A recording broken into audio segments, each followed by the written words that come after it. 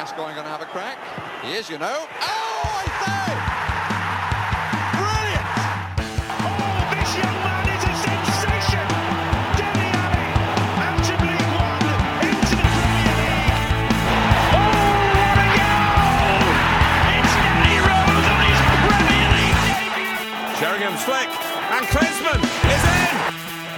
He's got it lost under his feet, and it's come from the Miller! Oh, I've seen it all now! I've seen it all!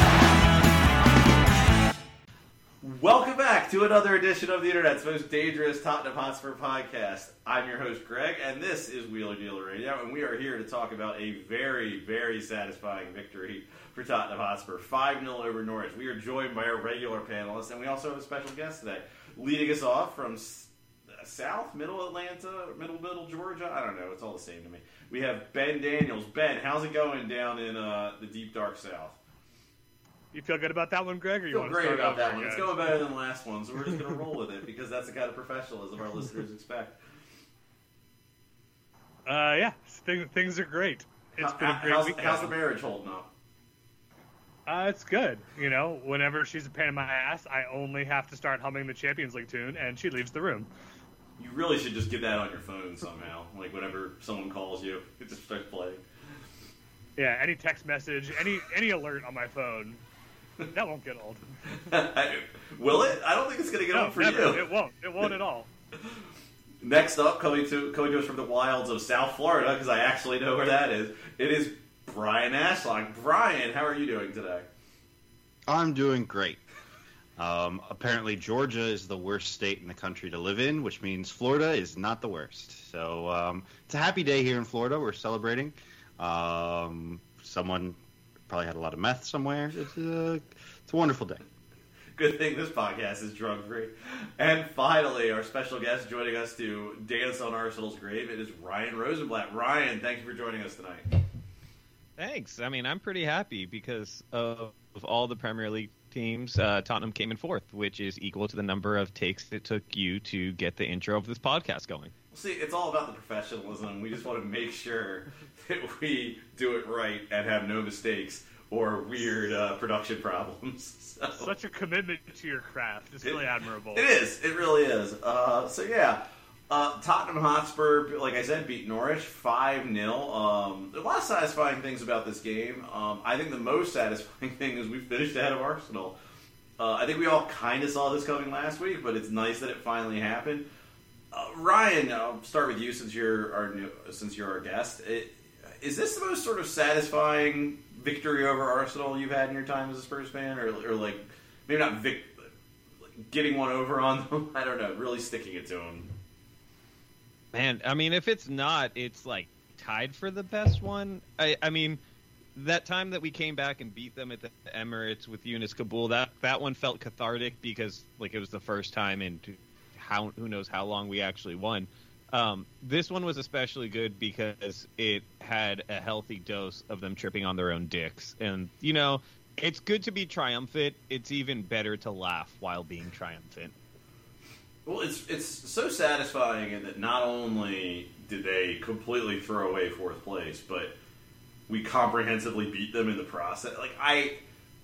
Unless we just did this for a title or a cup, I have a hard time imagining a more satisfying way to ruin Arsenal's season than we just saw. Ben, how's it playing in the Daniels household? Yeah, it's fine. I'm not as much of a dick as I would like to pretend to be. I know. I play commit to the one-on-one. bit like Greg does. Where's your professionalism? I have no professionalism. I'm just a good husband. Just lie to our wife, listeners. even though she's made the wrong life choice that she has. I mean, I definitely have tried in the wake of this to persuade her to Spurs fandom, and that doesn't go well. But yeah, it's good. It's nice to be on top. I mean, it's since the first time we finished above Arsenal 6 years ago. This is the first time it hasn't felt like a given that we were going to finish above them. So I think that was a nice change, especially given, like you said, our contribution to their untimely demise. This just felt like And I don't know of any of the times, like, it felt like there were like 4 or 5 years in the early 2010s where we just couldn't haul in Arsenal at the end of the season. It always felt like they just ground out 1-0 victories, and we just couldn't reel them in. And I don't think any of them were as bad as this, but I don't know. That makes it very satisfying for me, the way that we just really stuck the knife in and twisted it. Brian, do you have any, before we move on from laughing at Arsenal, do you have any thoughts about this? About how just it all blew up in their face and how great it was? No, I don't care about Arsenal. I think it's small club mentality for us to have started the podcast caring about them. And I think, to build an entire existence of our fandom based on just being better as a club than, some shitty team that moved to North London a few years ago doesn't make any sense. Do you realize how like, I know it feels like it's been 40 years since the season started, but like, we played a quarter of the season with Nuno as our manager and still finished ahead of him. Arsenal's we played a quarter of the season with the caretaker. And Harry Kane didn't even show up. They played 4 quarters of their season with Mikel Arteta, so... And I don't know if you guys heard this, they have the youngest team in the Premier League history. And so that's very difficult to achieve, top 4, but like 5th is a great accomplishment. So, yeah. I will say that it was fun to finally, to Greg's point about watching, like, seeing how different it felt than like 10 years ago. It was really satisfying to see this rivalry turn on a loss to Newcastle. And it wasn't us. Yeah. I think the other thing that was actually really gratifying about just the end of the season in general is just that, like, we didn't back our way into this. We didn't necessarily luck out. Like, over the last, 11 or 12 games, we just won a bunch of football matches. We went out there and we just kicked the shit out of teams. And, like, there were a couple of blips, sure. Like, there's the Brentford result. There's the Brighton result, But, like, by and large, we just went out and took care of business and looked really, really good doing it with a pretty flawed squad. And the other teams around us, whether that's United or West Ham or Arsenal, just found ways to screw things up. Even Chelsea found ways down the stretch to screw things up and make it so that going into the last day, theoretically, we could have finished 3rd. It was a far-fetched theory, but it's possible. We only needed like 14 more goals and we could have done it. Yeah, absolutely. So like, it was immensely gratifying that this is a team that, like Ryan said, started the year with Nuno Espirito Santo as the manager, and we looked directionless, and I think we were all like, if we just get Europa League, maybe it'll be okay. And we finished 4th, and we looked fucking good doing it. And that's great. I had a lot of fun down the stretch in this season just because we were playing so well. The fact that other teams around us, specifically Arsenal, played so poorly just, like, made it better, but, like, my enjoyment was predicated upon us being good. I don't know, because I think when we handed the impetus back to Arsenal over those Brentford-Brighton games, even playing as well as we did around that, and we had finished 5th, would have pissed me the fuck off. So I do take a lot of joy in Arsenal completely shitting the bed and allowing our good play to go rewarded with a top 4 finish, because I would be making a lot of excuses like Arsenal fans about why we have the right manager and we have the guys here to do it, and next year is going to be our year. And I'm really glad I don't have to do that. I can just sit here and watch Arsenal beat the shit out of Everton 5-1 in the last day of season and see, like, the hollow emptiness in all of their fans with every goal meaninglessly scored in a thrashing that, like, had their team gotten their act together like 3 days earlier, it would have been a totally different season for both teams. And instead, we got this. I think an interesting thing, too, is, like, obviously the defining match of this run-in is going to be beating the crap out of Arsenal, and it comes down to we finished 4th because we beat Arsenal and they lost. And understandably, and as far as these jokes go, which is what really matters, it's all going to be about Arsenal.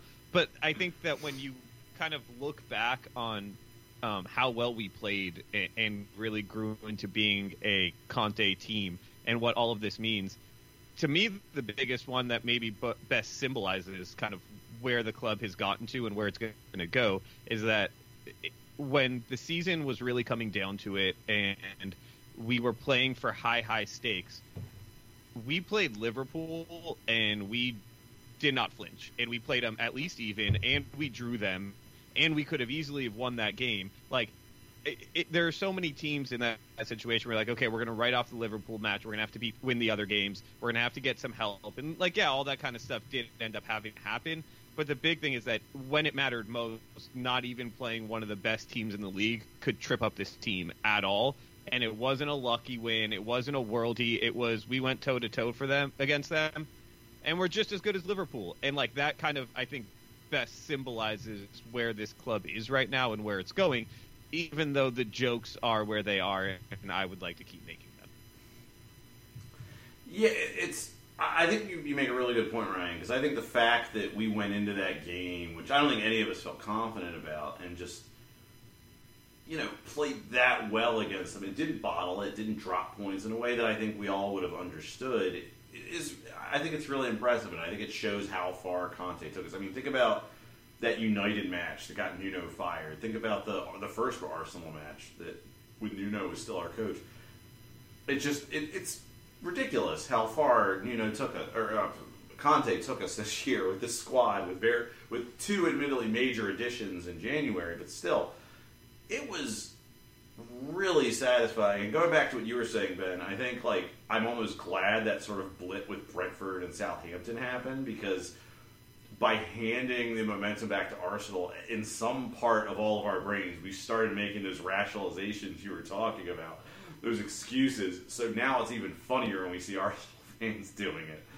And like you said, Ryan, getting jokes off at Arsenal fans' expense, is really what matters here. And I think just to wrap up this conversation, I saw an Arsenal fan earnestly tweeting out how they need to trust the process, and I think I ascended into heaven for a moment there and just experienced sort of nirvana. I'm very happy with how this is all blowing up in Arsenal space, and I honestly, it's funny reading the rationalizations, because I think I would have turned into the Joker if we had done what Arsenal had done. I would, no matter how many rationalizations I would have made, I would just be unplugging from Spurs for several months. It would be very brutal. I don't care how well everything was going. To sort of see that top 4 place to Arsenal would have just driven me out of my mind. And I'm very happy it's happening to them, because they suck. And I'm glad to see them sort of on the wrong end of the stick for once. I mean, they came under pressure. Yes. That's really what it comes down to. Sometimes when you have the youngest team in world history, they don't have the maturity as our players do to see these important matches out and get over the finish line. Well, Ben, as a father of a 2-year-old who, would have been a senior member of the Arsenal squad, I can say that they really do lack a certain level of experience. So that Arsenal got as far as they did with, frankly, embryos out on the pitch. It's really quite impressive. Yeah, you got to give them a lot of credit. Most U6 sides wouldn't finish 5th in the Premier League, and I think that's just a lot to be proud of. And it's Dortmund is a under 29 team that's been doing it for years, and Arsenal can't. They got a lot to learn from another youth system team that's just doing such a good job. So maybe one of these days they're gonna get there. But in the meantime, they get to play on Thursday night, and isn't that a shame? I mean, I do think this is where it's a fun time to point out. I mean, you could talk about youth. You can talk about, because they have a lot of players who have played on that team for a very long time.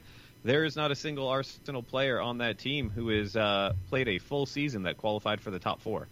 So it's just hard to do it when you've never done it before. Yeah, you think about these players, and their moms and dads were in elementary school the last time Arsenal qualified for the top 4. The last time they finished ahead of Tottenham, they were twinkles in their grandparents' eyes. It's got to be rough for them. I mean, if you're an Arsenal player, how do you even conceive of finishing ahead of Tottenham Hotspur? It's got to be a rough existence for them. I mean, The last time that Arsenal finished ahead of Tottenham, the number one song in the entire country was Designer saying Panda over and over again. It was a dark time in our nation's history. It's a bad beat. That's a bad beat. Let's talk about the actual game that Tottenham played for a minute, now that I feel like we've gotten our sufficient digs at Arsenal in. I don't know. This was never... It took us a few minutes to get going, but, I mean, for as nervous as Spurs fans were making themselves about this game, it was just... I mean, it was like a practice match from start to finish. It was like a friendly almost. I mean, they just comprehensively beat them. And frankly, I think the only reason the scoreline wasn't worse than it was because I think after we went up 2-0, Spurs players were trying a little too hard to get the ball to Son for his golden boot. And, I know Kulusevski at least, passed up an open net to try to pass it to Son. So it was just a comprehensive beatdown. I mean, Kane has also sort of continued to demonstrate that he has added, low headers to his arsenal of, to his sort of, array of goal-scoring techniques. It was just very comfortable, and I just want to, before we talk about anything else, I just want to thank Tottenham for that. They did not make this stressful. They did not make it more stressful than we were going to make it for ourselves. It was very comfortable. It was very comprehensive. Tim Krul not only embarrassed himself, but he actually passed the ball directly to several of our players and gave up some easy goals, which I appreciated years after the fact. So I just want to thank Tottenham for making this easy. Yeah, it was nice to be able to exercise their demons against Tim Krul one last time to really bring it home how far we've come over the course of this season. To have such an antagonist in Spurs lore show up for one last big game and have to defeat him, and to defeat him so comprehensively. Floppy-haired fuck. I hate him so much. I mean, he could still hook on with some championship team, and we can play him in the FA Cup next year. And Shut up, he could just say it. It's possible. I mean, he actually did a really good job trying to keep Son from winning the Golden Boot. I mean, he he's didn't the even only manage reason that. He's the only reason Salah got a Golden Boot. His son should have scored 3 times. Yeah, I think you guys are right. The fact that we were able to enjoy this match kind of from start to finish made everything else that happened on the last day much more enjoyable. Feeling like I was able to quick flip over to Liverpool or City or the Burnley match or Leeds or whatever, and not have to worry about Spurs are somehow going to screw this up. This requires all of my undivided attention. Was nice. It increased my overall enjoyment of the last day of the Premier League. But we were good. We were out of sight early, and I don't know. Every goal in this game was cool. That was my favorite part. Is all the goals were great, and we were fucking good. I want to talk about. I think for this match, I think the storyline that was most important was Son. And I think, when he scored his second goal, which pretty much guaranteed he was getting the Golden Boot, that celebration is one of the coolest things I can remember as a Spurs fan. Not just, I know a lot of what we're going to talk about this week and in the following weeks is going to be about just how nice it was to sort of get this team back at a level that was really engaging us again and fun to watch again. But even putting that aside, that was such Son's celebration, just how much the other players were excited for him, how pumped he was, how much the fans responded to it. I mean, honestly, I think it's one of my favorite moments as a Spurs fan when I think it was Lucas who lifted him up, and he just sort of flexes, and you could hear the whole away section just roar in a way that was. I got goosebumps watching it. It was so cool, and you're just so happy for Son. He's just such a great guy, and he's been a real bright spot during some pretty dark times as a Spurs fan, and it was just so nice to see him achieve something that clearly meant so much to him. I'm not sure where I want to go with that, but no, I think it's, we talked a few weeks ago when Son had a post-match interview about the Golden Boot race, and he was like, "Yeah, I don't really care. It's not about me. It's about the team." if I score goals, that's great. If somebody else scores goals, that's also great. But like, you could tell that it mattered, and like, it should matter. Like, you're a goal scoring player. Like, you want to score goals when you have that individual honor in your sights. Like, you want to go after it. And like, there's the clip that went around Twitter of him. You could see him asking if Salah had scored and like looking a little sad about it. But I'm very glad that it ended there and he was able to win it, and Salah didn't like pull out some bullshit. I mean, he did. In the he did pull out some bullshit. He really did to even tie it. But like, whatever. That trophy will still sit on Son's mantle, whether Salah has one or not. I mean, he didn't score any penalties this year, so he's at least got the moral high ground. Yeah, clearly the best. Not nominated for Player of the Year, but clearly the best player in this season. I mean, look, he's no Conor Gallagher. But I think that's it's also hilarious too, because so many Arsenal fans were like, well, the only reason Tottenham finished ahead of us is because they had Kane and Son, and you're like, yeah, the only thing that made this team good is guys who won the Golden Boot the last 2 seasons. That's weird. Yeah. I think jeez. That for me, the whole reaction to it, Son's teammates, I think, was what was so neat about it, because like, so much of these last few years have been a slog and ugly, and I feel like we've all felt on some level that we like lost a little bit of like that team that made such a connection with us and each other under Pochettino. And I think from when we got after we went 2-0 up, like, you could just tell everyone was trying to just get it to Son. Like, like they were just trying to feed Son, and they all looked so happy for him. And like ex-teammates were saying stuff after the game, and it was just like, there's something, I think, especially after like living through Mourinho and Nuno and even some of the ups and downs of Conte, just seeing how invested everyone was in Son in particular getting this was just so, like, there's a lot, I think, that was very cathartic about the last few weeks, but that is something I found very cathartic on Sunday. It was just such a pleasure to watch, and it was, that it worked out for him, and that everyone was so happy for him, and everyone worked so hard to get it for him. I mean, even Kane, who lives to score goals, you could just see that they were feeding Son for, it felt like 40 minutes. It was so much fun to watch. So, of Son's 23 goals this season, what's your favorite? It might be the last one. I mean, that was a really good goal. That was a classic Son goal. Yeah. What a way to seal the deal. Yeah. So my girlfriend, who roots for Tottenham because they're on around enough and she knows about them the most, but refuses to call herself a Tottenham fan, was watching it with me, and she loves Son so much, despite refusing to actually acknowledge she's a Tottenham fan, that when he scored that second goal, she was literally tearing up because she was so happy for him. He's such a perfect little boy, isn't he? I don't know. I think my favorite goal was, I mean, it's probably recency bias, but that last goal was really, really good. Weirdly, the other Son, it's not even a Son goal. It was the assist he had with Kulusevski against City that really sticks out in my mind when I think about his season. But Brian, what's your favorite Son goal from the year?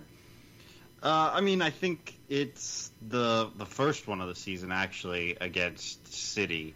It's it's a more high pressure game, and I think it's a similarly kind of well executed finish where he curls it so it bounces right, 6-yard box and into the far post away from the City keeper. And I think arguably that goal was more important to our season because we don't get that goal, we don't win that early match, and we lose out on those 3 points. But yeah, I liked that goal a lot. Ryan, what was your favorite Son goal from the year?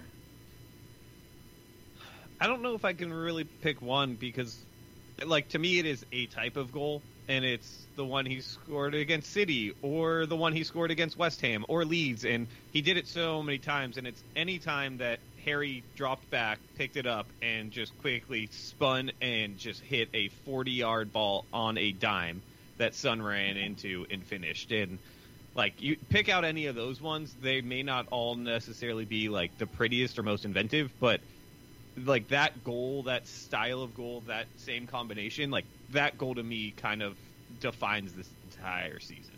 What's the one? It's against Villa, right? Where Kane does the look over his shoulder and then the little flick. Like the Sun's actual finish on that is fine, but it's not that whole build-up play is. I think that's kind of typifies what Ryan's. Well, it's not necessarily a telepathic understanding he has of Kane. Yeah. That build up, that connection is that is what typifies this Spurs season is, whether it was Kane hitting the 40-yard Hollywood ball or doing that flick on, that was the type of stuff we saw all year. Ben, what was your favorite Sun goal? So what are you going to say, Ryan? I was going to say, then again, we do also have that other classic goal in that same Villa game when Kulusevski just bombed a shot directly into a guy's nuts, and then Son picked it up and scored. Kulusevski is a treasure. We'll get on to him in a minute. Ben, what's your favorite Sun goal? Yeah, it's tough. I mean, I think Ryan's right that those balls out from Kane with Son running in behind is definitely the defining kind of goal. There was the one, I can't remember who it was against, where Kane plays a curler over two defenders that Son takes off his chest into space and finishes really, really well. But so much of that, and so many of these goals are about Kane's pass. That I don't know. We talked about this in the Leicester game, but that goal, the non-curler goal in that match, still stands out to me as very unique in Son's goals of the season. There's so many great curlers from outside the box. There's so many goals where he's running into space. So many goals where he's just sort of faced up with the goal and just whacks the shit out of it. But that one where Kulusevski plays it in and Son lets it roll across his body and he turns on it and then puts it back to the far post, the same side that the ball came from. It's just it's such an outlier in the rest of his goals that it just made me outlandishly happy. It's not as good a goal as some of the other ones, but I just felt special. I was reading today that Son is, I don't know if it's more goals or shots, I can't remember that, but he's shot or scored more in the box this year than typically. Because I think generally, if we think of a Son goal, I think that last goal of the season is the kind of goal you think of when you think of it. That sort of couple yards outside the box, just hits a curler that sort of goes in the top corner or whatever.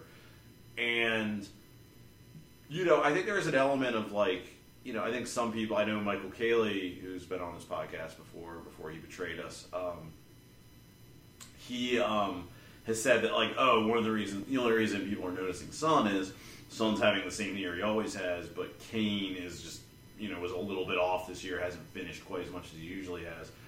I think that's sort of true. I don't think it's entirely true. I do think Son had an exceptional year, especially in terms of finishing. I think Son really did step it up a gear this year, and I think Spurs owe him a lot. And, I'll go as far to say it. I think Son has been a more important player to Spurs than Gareth Bale was. I think he is a little underrated because he plays with Kane so much, but, God, he's such an incredible striker. And I think Kane and Son are so good that I've come around just being we should just ride these guys till the wheels fall off, because we're not finding people who are that good again, or at least not easily.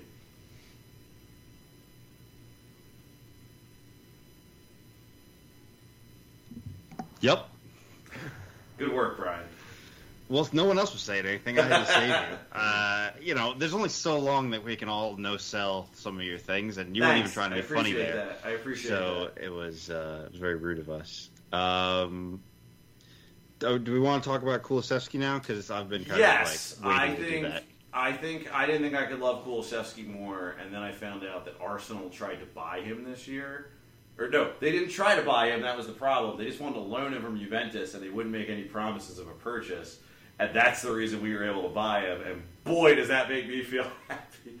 He's incredible. He's so good, and you don't realize he's 21 until he celebrates a goal. At which point you realize exactly how old he is, because he looks like an 18-year-old who doesn't know how to dance at prom. But he's so good. I really do think he's going to be an elite Premier League player. I mean, he's so good, and I can't believe we got him.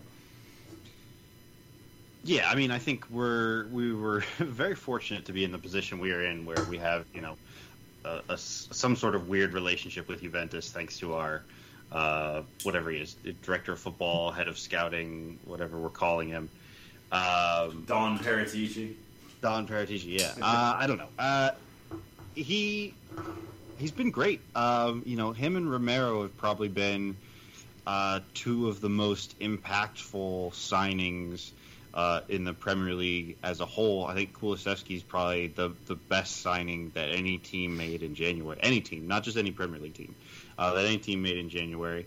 And he has made this team click in a way that I think all of us watching the team early in the season knew we needed, but I'm fairly confident none of us were certain that Kulusevski was going to be that good. I didn't think anyone could do it from the right, like where he's doing it from. I didn't think that's where that problem would get solved. I thought we'd have to play someone like in the 10 spot or something right behind, like where we used to play Eriksson, but that's what shocks me about it. But sorry, Brian, can you keep going? Yeah, and I mean, look, he's just really good. I mean, he doesn't lose the ball. He works his ass off. Like, he does a lot of the things that we, loved players like Eric Lamela for. But he is also consistently available, plays full matches, he scores goals, he has assists. Like, he's good. Yeah, he's actually he's a tryhard, which we always love. But then he's also a tryhard that's super fucking good, and that's great, especially because we have at least one other tryhard in the attacking line who's also really good, and so it's really nice. And like I said, the link play that he developed with Kane and with Son so quickly, it was just really cool to see. They got on the same wavelength really early, and I don't know if it's Conte and the patterns, and that's why it happened, or if it's just because Kulusevski's really good, Kane and Son are really good, and then they just connected on a footballing level. It's amazing, and he's been so great, and he was so good in this game. I thought that he was awesome, like awesome. All since he walked into Spurs, awesome. And then I found out that Arsenal could have had him if they were willing to put in an obligation to buy onto their loan, which they refused. And then he became even better. And it is hysterical to me that we see how good he is. We thought he was going to be really good, to be fair. It's not surprising that he's good. We knew he was a really good player. He could have been an Arsenal player, except they didn't want to actually buy him, so we got him. And then he was even better than advertised, and also finished the season, despite joining in January, with more assists than any player on Arsenal's team for the entire season. So I just fucking love the guy. I have mixed feelings about that news today, Ryan, and that Arsenal almost signed him. Like, what the fuck is Paratici for if he isn't in pole position to sign Juventus players? Like, the fact that Arsenal almost signed this guy, and we could be living in a world where we got gazumped for Luis Diaz and Kulusevski went to Arsenal. Like, I don't know what we would have done. Like, that's our season right there, and that's concerning to me. Like, there's no way. Yeah, I know. I'm gonna find the bad news. I knew there was gonna be one thing that you were gonna manage to be mad about today, and I'm just glad we got there.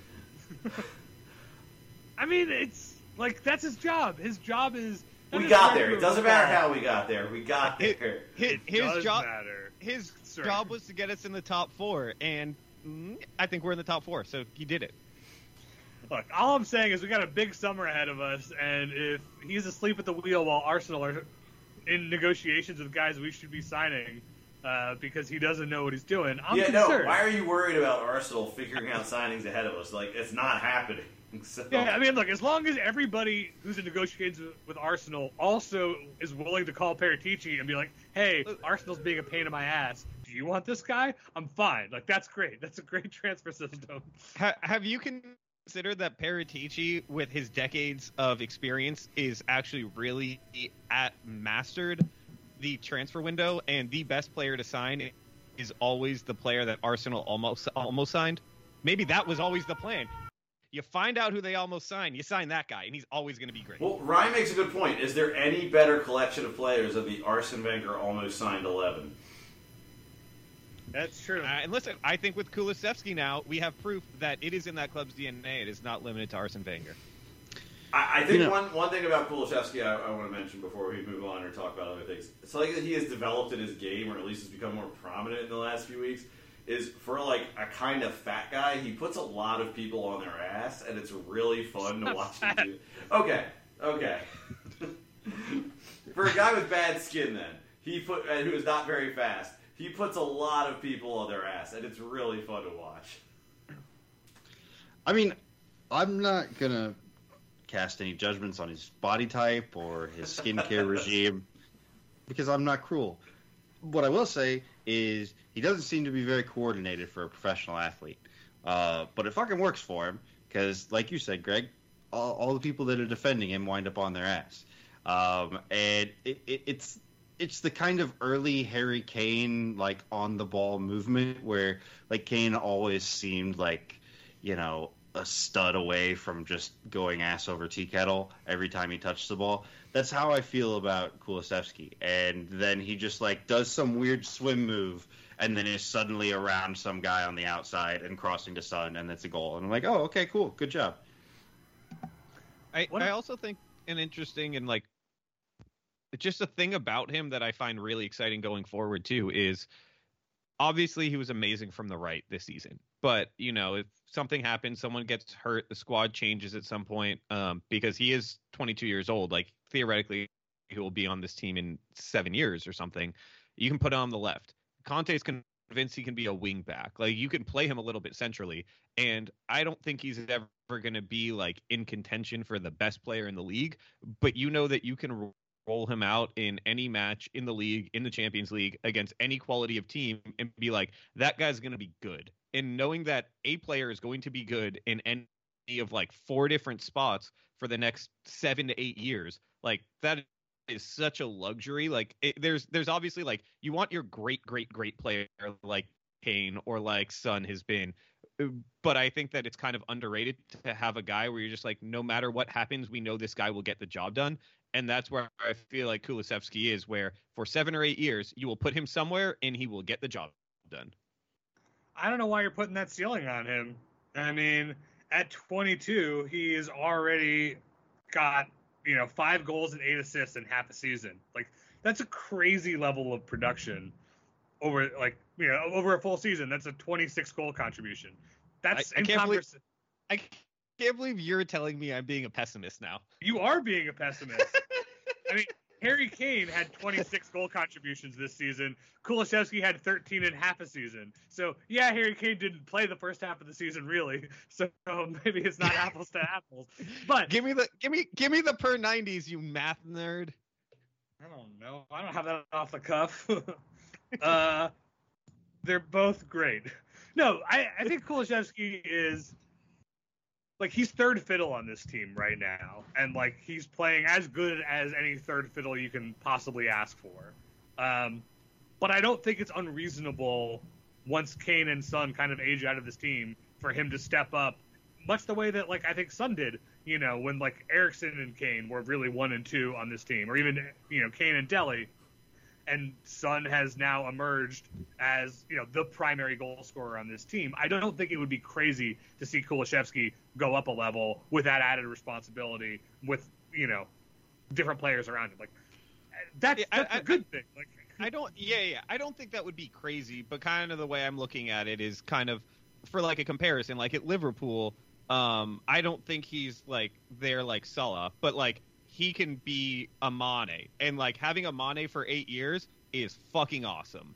And like that is like, and that's great. And like that's a player who walks into any team and gets a job done in any game and is super dangerous and super good. And kind of that's where I see him, which I don't say is like a knock on him. I am super excited that we know we can drop this guy into any of 4 spots for 8 years, and he's going to be really good at it.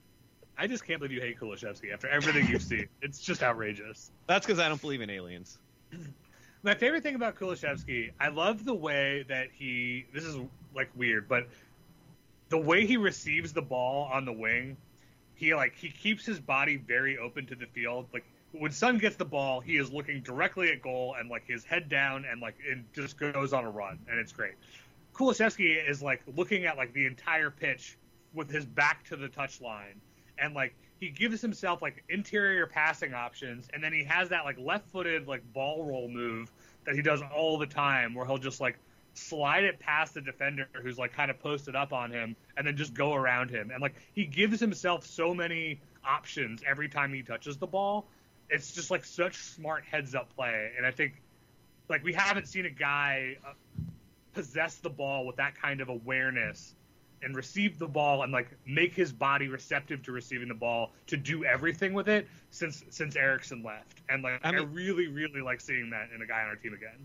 Yeah, I mean, he played 4 months for us, and if you think back to like great moments, great plays he had that won us games, that changed the season, like you can think about like a great curling shot from 20 yards. You can talk about him nutmegging a guy. You could talk about him just outrunning a guy down the flank. You could look at a cutback. You could look at a cross to the back post. Like, you think about all his great plays he had for us and changed it. You're thinking about like 9 different types of plays. He truly did it in every single type of way.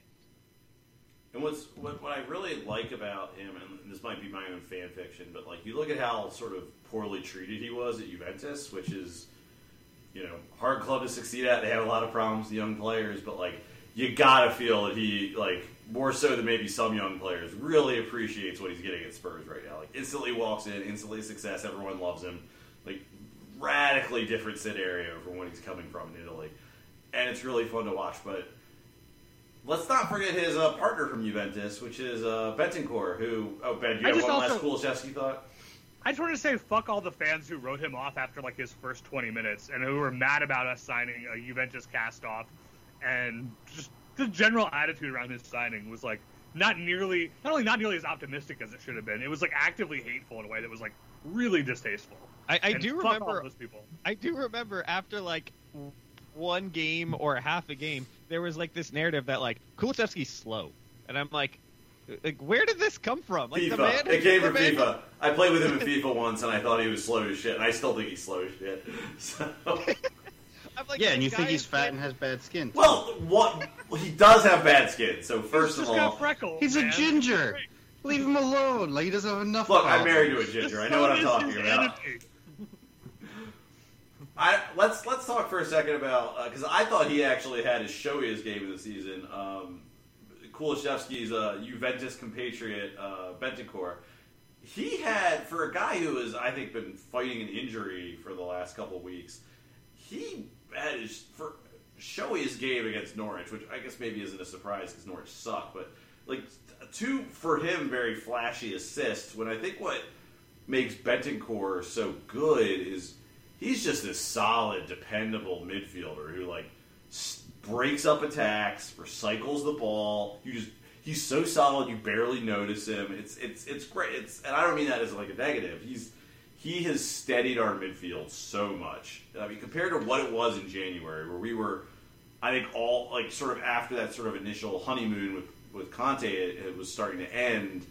We were all getting very worried about our midfield, especially once Skip got hurt. And then we bring in Bentancur, and it didn't solve every problem, but it sure solved a lot of them. Well, and I mean, I think you hit on the thing is he's consistent and reliable. I mean, we basically had him and Højbjerg available for the last 5 months, and they played single match. I think Winks started like once, twice, maybe. I think Bentancur missed a game after he like did a split against Burnley, which I think is like the injury he's been fighting for the last couple weeks. But other than that, yeah. I mean, and he's been, not spectacular, but like good in most of these matches. I think, look, he's had matches where he gave the ball away too easily quite a few times. But yeah, I think generally speaking, he's great in possession. I think one of the things that we saw from him early on is he does like the type of like Eriksson like field scanning that Højbjerg and Winks and Skip does to an extent, but those other 2 guys don't really do. Like he's very aware of where he is on the pitch. Like he had, I forget which game it was, but there's the one he receives a pass from, I think, Lloris, and he's like right at the edge of R18, and then someone is closing in on him, and he does like a quick turn away. I think it's against City or Liverpool, and then springs a counterattack, and it turned out great. But like he does do some things where you're like, oh shit, and then they wind up working out. Again, I think he's a piece of this team that makes sense and that you can utilize in a bunch of different ways in that midfield over the next few seasons. And again, he's a young player. He's 25. So we've got him in this team for the foreseeable future, and he's just really good. Yeah, I mean, I think not only is he good, but like he just fits such a need on this team because. I mean, even with him, we saw that, but especially before him, we saw how easy it was for teams to just press us out of games. Like we had no press resistance whatsoever, and they just mauled us. And so being able to have a legitimately press resistant midfielder, like it just gave us a fighting chance. Like if we did not sign him, we would have gotten mauled through the end of the year by any team that pressed us. And he alone gave us a chance against those teams. And then you look to the future and you get a couple wingbacks in who can also be a little bit press resistant, and you add a couple more players where it's not so dependent on him to not lose the ball in the press. And then I also think we start seeing some things we saw like against Norwich where he goes on that long run and then sets up that first goal where if he doesn't have to shoulder all that responsibility himself, he's then freed up to also do some other things. So not only was he super valuable because he brought something to the team we absolutely needed and got from nowhere else this season, he'll continue to bring that, but I think as the team gets better around him, we're also going to get to see him do some other things too that'll be really fun. Yeah, I mean, he's a guy who, was billed as very much a defense-first kind of midfielder, but like we've seen him flashes a lot more to his game, a lot of like good passing range, but like you said, those bursts into the box and those contributions in the final third. I think Højbjerg has been a great servant to this team and is a perfectly serviceable player who is better than he gets credit for. But like you get Skip or another like really dedicated defensive midfielder, Bentancur might start showing a lot more progressively with the ball than he's kind of capable of because he kind of has to maintain a little more positional discipline and be a little safer with his passes just to make sure that like we're safe. And when you have reliable outlets on the wings and he can spray a 30-yard diagonal to hit somebody, that's going to make him better too. As much as it's going to make the team better with a better wing back, I think we'll see more of what he can contribute. And yeah, for like the price we paid for him, it's absurd that he fell to us so easily and so cheaply. Because as good as Kulusevski has been, I think he's probably the more transformative player given our needs over the course of this half a season. What's crazy about Bentancur is I think the biggest team linked to him before we bought him was Villa, which is like, I mean, you look how good he's been for us. I mean, why wasn't this guy being linked with Champions League level clubs? It's nuts. I mean, I think part of it is I think we saw that kind of on display when he played for us because he did also have some not great, or our midfield, I would say, fell apart at times against some of those teams even after we signed him. And I think if you look at kind of these last however many months he's played with it kind of just highlights who he is pretty perfectly, where he was really highly regarded when Juventus signed him, and he walks in and he plays really well at a young age. And so he was kind of billed as being like this all-world central midfielder, and I don't think he's that. And I think we kind of saw that, like, no, he can't run a midfield by himself. And so I think that kind of knocked a lot of the shine off him. But the flip side is kind of to Ben's point is that we saw him play really well next to Højbjerg, who is a really nice player to have, but is clearly a limited player. He does a particular thing, and Skip is, at least to this point, in the same box. But Bentancur is still a player who can play with them. And I think if, depending on the match or who Tottenham sign into the opponent, you can get a more progressive player and play him with him too. So he also holds a lot of value because you can basically play him with any type of central midfielder depending on the game. And that has a ton of value, but he's also just not good enough where as long as you have him out there, everything's okay. He's not at that level. He's not a Conte level player, obviously. So I think that's kind of where people kind of slogged him off and tried to pretend like he wasn't at that level. He was at the Villa level when, he's a guy who plays really well, but you need to put someone else next to him. Like, that's the knock you have on him. Cool. We'll just go get a player to play next to him. And, like, he can carry a Højbjerg. He can carry a Skip. You go out and sign a great progressive passing player. He can carry that guy, too.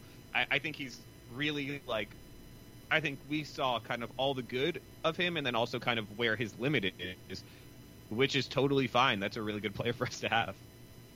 Right. Midfields are usually at least two people. Like, it's okay that he can't do everything. Like, it's a luxury to have a Conte who just does everything, and then, like, everybody else can just, like, be an attacker. Like, that's just not normal. He's not one of those four guys. He's one of the rest of the midfielders in the world. Right. So we're gonna happily take it. We're gonna do a breakdown of the season sort of later. I think maybe next week, hopefully next week. But one thing I just want to talk about a little bit. I'm probably just a little bit high on how the season ended, but especially considering how just rough everything's been at Spurs since the Champions League final. I mean, obviously there's been moments, but I think I'm not the only Spurs fan. I think Ben, you certainly more than me. Ryan, you too. I know, like, it's been a rough couple of years to be a Spurs fan, and it hasn't been easy, and it hasn't been fun. I mean, obviously we're not rooting for a relegation side or anything, so I want to keep it a little bit in perspective. But it hasn't been fun, and I think this might be one of the most fun seasons I've had being a Spurs fan, at least towards the end, because I mean, we, especially since February, have just been playing excellent football and going from sort of where we were to, like, not only being a good team again, but really sort of just rediscovering how much fun it is to root for a good team again has just been a very rewarding experience. And I know some of that I'm saying just because it sort of ended in a very nice way, and I'm, very sort of riding that high right now. But it's just been, I mean, I really hope Conte stays, because obviously I want to see Spurs do well, but this has just been a really fun ride, aside from his sort of, I mean, I have not, I'll be honest, there have been weeks I've let, like, Conte taking himself hostage, like, kind of get to me more than I should, and I find it a little exhausting, more than a little exhausting. But when you watch how we played, I mean, we had a negative goal difference in February, and we finished the season with, like, 24, 29 goal difference, something like that. It's just, I mean, we really turned it on and played some of the best football I've ever seen Spurs play, and you can't help but just sort of get carried away with where we are now and where it could go if we invest. I mean, all the talk coming out of the club is they're prepared to invest and back Conte, and you just, you can't help but your mind start to race about where this team can go. If we were this good with him sort of cobbling it together with two signings and a bunch of duct tape, you just can't help but wonder where it's going to go if we get some real wing backs and another center back and maybe an attacker and yada, yada, yada in here. And I don't know how you guys feel, but this has just been, I think, one of the most satisfying seasons as a Spurs fan that maybe it's just been a while, but it's been really nice. I mean, this is I think, a pretty mild take, but at least over the last few months, this is the best Spurs have played since 2017 when they finished second. So it's probably been since, March of that year. So we're looking at more than 5 years since we've played this well. Like that, that feels like a pretty mild take. Am I right? Like that we've had good teams since then. But like that just kind of speaks to how good we were at the end of this season. Yeah, I mean, it's been not good, certainly for the last, 2 years, and, even the Champions League final year, we saw the wheel start to wobble on this team, for sure. And I think we've talked about this on the pod before, but, having our expectations calibrated by the Pochettino years and those highs made it really hard to even appreciate the last couple seasons of Pochettino, because we'd seen this team get so good. And if nothing else, Jose Mourinho and Nuno recalibrated our expectations around what this team is capable of. And it sucked, but I think it allows you to enjoy a fourth place finish on the final day of the season in a way that we wouldn't have been satisfied with in a Pochettino season. It would have felt like, why are we only here? So I think there's definitely that part of it in terms of how exciting this was. it didn't feel possible for us to get this good this quickly, and we did. But I think to Ryan's point, we didn't just get this good this quickly. We got really fucking good, and like almost as good as we've ever been. And that's something our expectations, I think, have like kind of made us not appreciate. Is like we are so good that we've basically only seen us be this good once before in our lifetimes. And I don't think most of us have really processed that. Because it was such a slog to get into the Champions League. It's hard to realize, like, this is how we played this well over the course of a season. It would have been like our second best season ever. Yeah, and I think, one of the gratifying things about this season is we saw guys that I think a lot of us had given up on play really well and really key and important roles in the turnaround. I think most of us thought Ben Davies was done. I think we thought Eric Dyer was done. I think, after Nuno, we were all pretty down on all of our wingbacks. I think the only things we were pretty well pleased with were Kane and Son. Not even Kane back then. Yeah, and Lloris, I suppose, to an extent. And just everybody got better. It wasn't just, like yes, Conte came in and solidified the team and we got, good team performances, but like the individual performances picked up as well. Like, we weren't playing a system to carry Ben Davies, or we weren't like hiding Eric Dyer because of whatever technical deficiencies.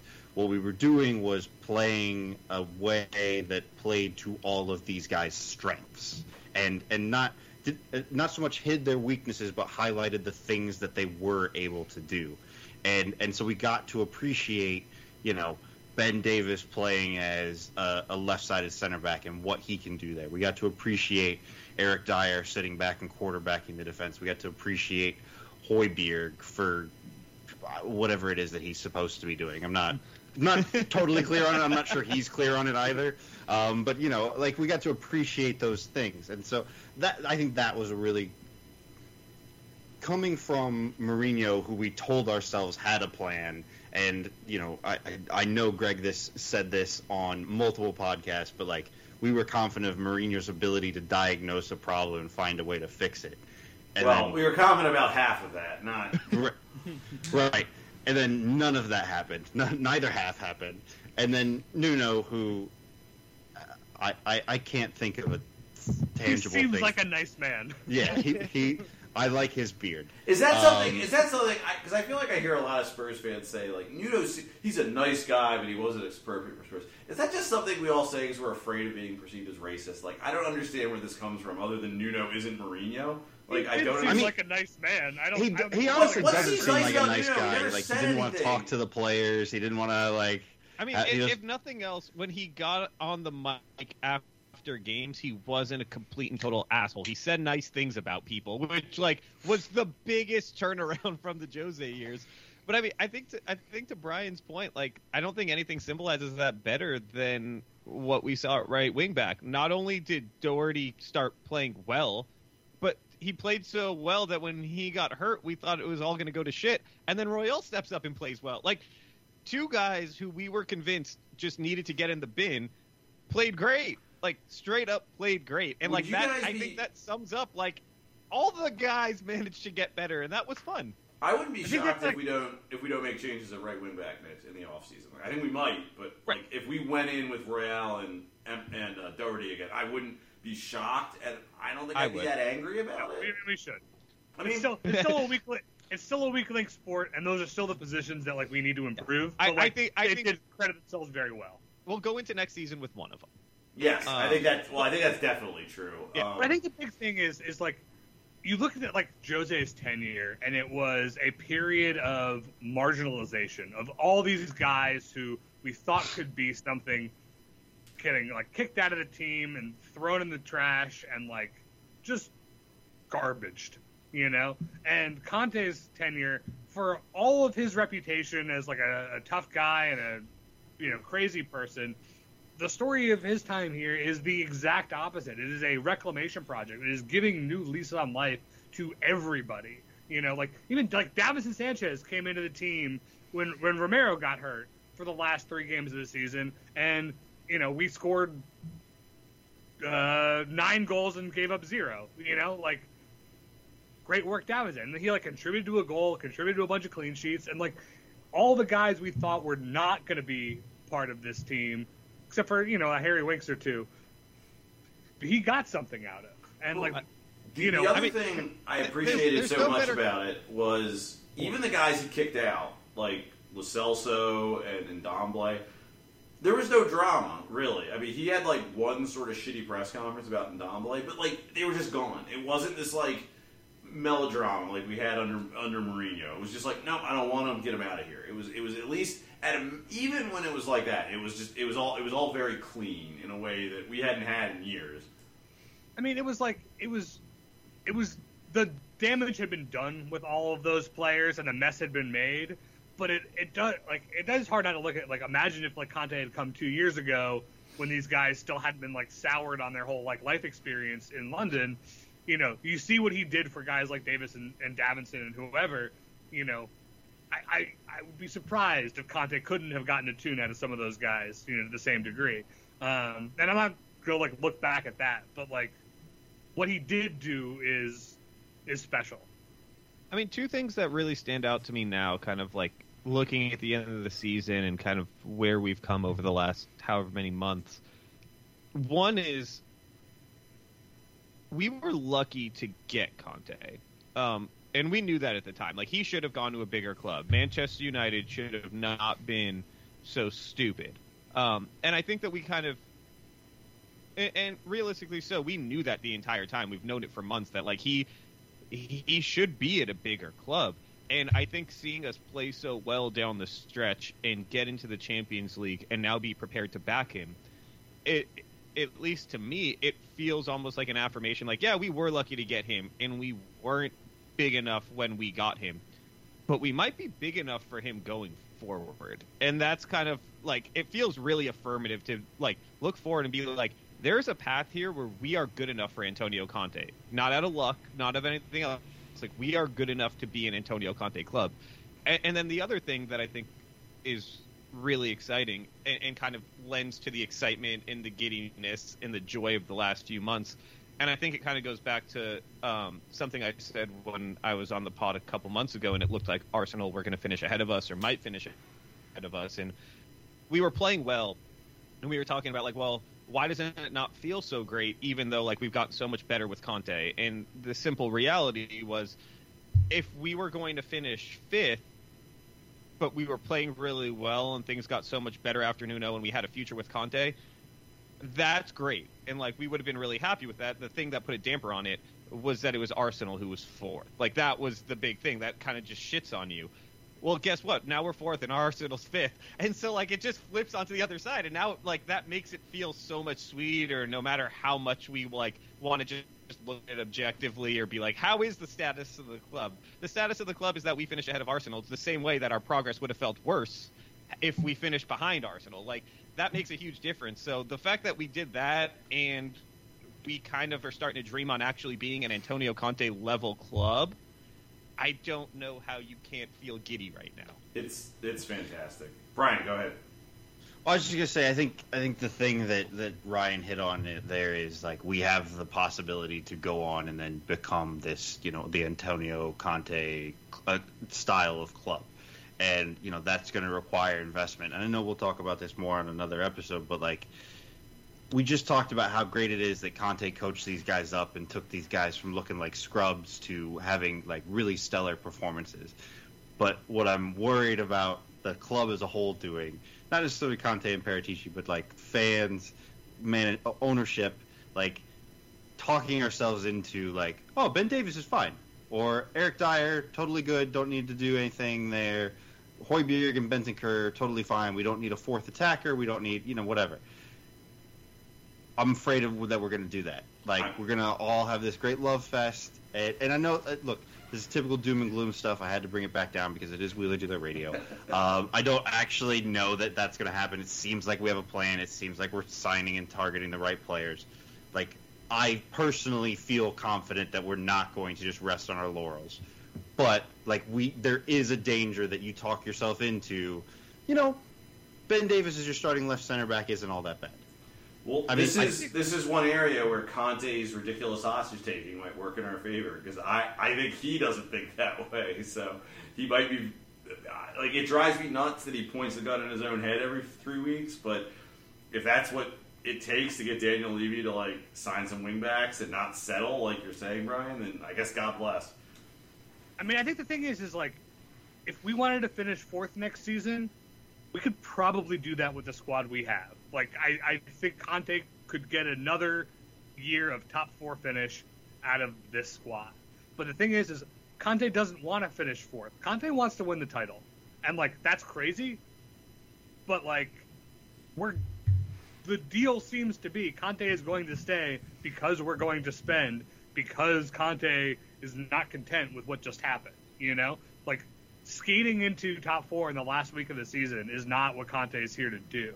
And that's ambitious, and it's an ambition that Levy seems prepared to match for a change. And, like, I mean, that is exciting because I don't think we can beat Liverpool and Man City, but, like, what if we do?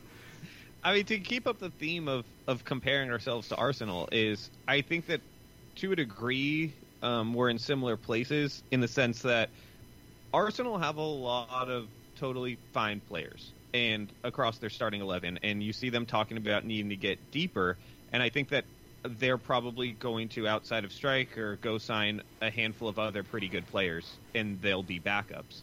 When what they really need to do is go sign really good players and turn their pretty good starters right now into backups. Because of Conte, I don't have a fear that we're going to do that. Because of that man, because if not, he will walk into Daniel Levy's office, throw a horse head on it, and just kick him in the balls. Like, I think that we are going to be like, Ben Davies is a solid player. Emerson Royale is a solid player. You know what solid players are? Backups. We're going to go sign a really good center back and a right back, and they're going to be the backups. And I think that we are, obviously, like, the squads are different and all these things, and we're in Champions League and they're not, and you go on these things, but, like, I think we're in similar areas where both teams have to be ruthless and be like, you're a pretty good player, and that's why you get to be our depth now, because we're going to go get a really, really good player.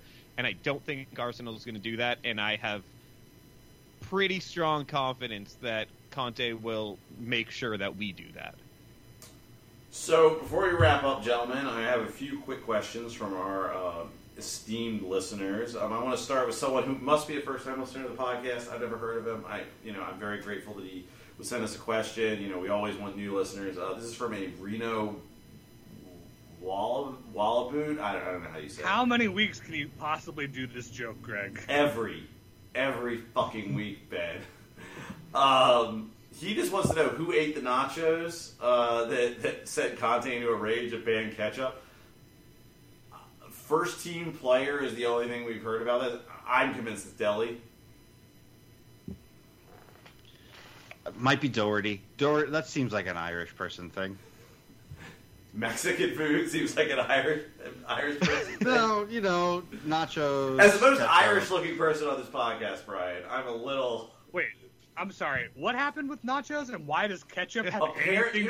Ben, you didn't hear this? Apparently, what set Conte off about like banning ketchup and managing diets is he saw a first-team player eating nachos in the training ground. Yeah, they're the best food ever. Why wouldn't Yeah, you well, eat we don't nachos? know who the player is eating nachos. I think it's Deli. Who do we think it is? Ryan, as the foremost nacho expert on this podcast, who do you think? No. First of all, Ben is the foremost nacho expert on this podcast. But I think it was Lo Celso, and I think this now explains everything about what happened to Lo Celso once Conte showed up. That does fit. Yeah. I have a hard time coming up with a better answer. I mean, it's easy to make Ndombele jokes about eating nachos, but I love Ndombele and I won't do it. So, well, I mean, to be fair, that would fit because you love Ndombele and you love nachos. I fucking That's love why Nacho. you love Ndombele. He's got nachos. He's got nachos all over his jersey every week. There was a year, I remember, it was like January 8th, when I took a look around at myself and I was like, I've eaten nachos every day this calendar year. I need to make some life changes. And then I just ate healthier nachos. And then you spent the rest of your life trying to get back to that time when you were just so happy. Didn't realize you actually had it figured out. Just gotta dump a pile of iceberg lettuce on it so it's healthy. Brian, maybe you can help me with this one. This is an interesting question from @ByIncognito. He wants to know did Spurs make the Champions League and Arsenal didn't? I have seen some reporting to that effect.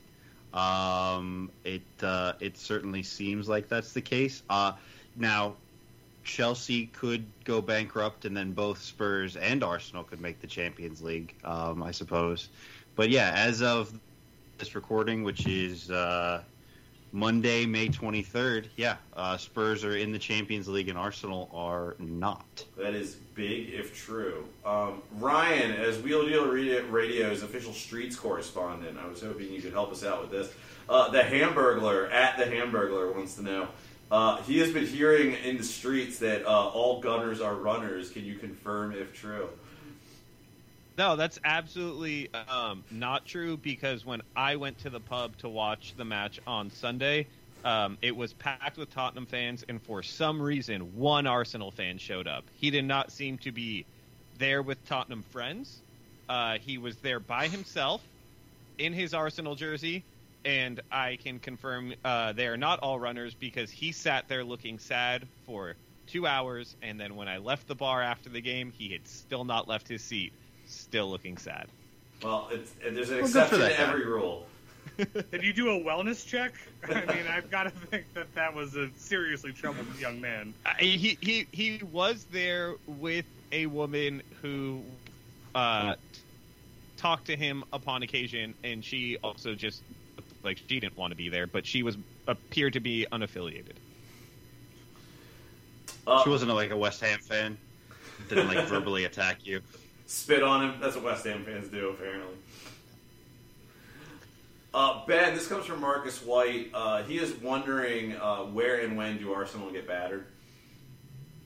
I gotta double check this, but I'm hearing it's everywhere they go. Presumably that means all the time, right? I have to do some more research. Okay, on something, okay. But the early numbers say yes.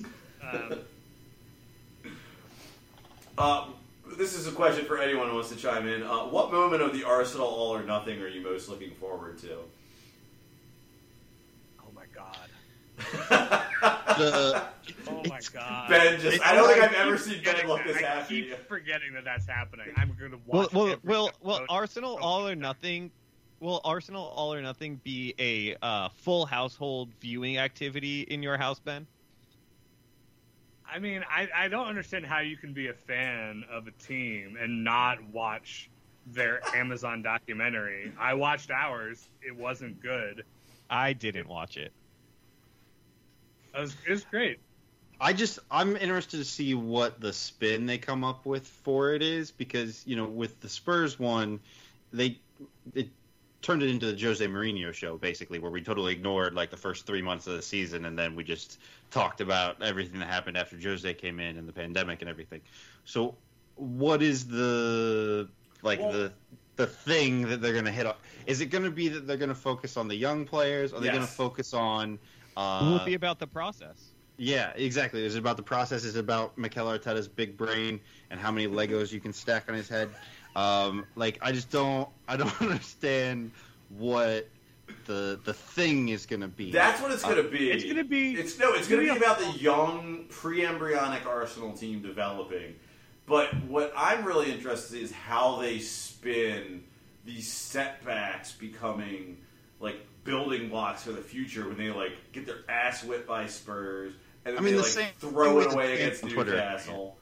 No, it's going to be a hagiography about Mikel Arteta finally rising to the challenge and falling just short, but with a promise of the future. And it's going to be cast in such a way for maximum Spurs fan enjoyment. and only the most deluded Arsenal fan, read every Arsenal fan, will believe this is actually a good thing and not like a terrible tragedy. What I just hope I just hope we get some really comical locker room footage from around the Spurs game, like Xhaka bullying Saka or something in the locker room. I don't know. I just want something very good out of the Spurs game. I just want to see how they write the one true arc they have over 3 seasons of all or nothing at City, at Tottenham, at Arsenal, that no matter what happens and no matter where they go, Tottenham finish ahead of Arsenal. Yes, it's been a great joke on Twitter, Doc. Ryan, if you were the designer, do you include Lucas in the statue of Son being lifted up after his second goal, or is Lucas erased? That is from John Mioli, noted Orioles beat reporter. So does Lucas get edited out? Do we just have Son flexing? How do we handle this? Yeah, I mean, I have a hard and fast rule that fascists don't make my trophies. Okay. And don't make my statues. Which is weird because fascists love statues. This is a little thing called resistance.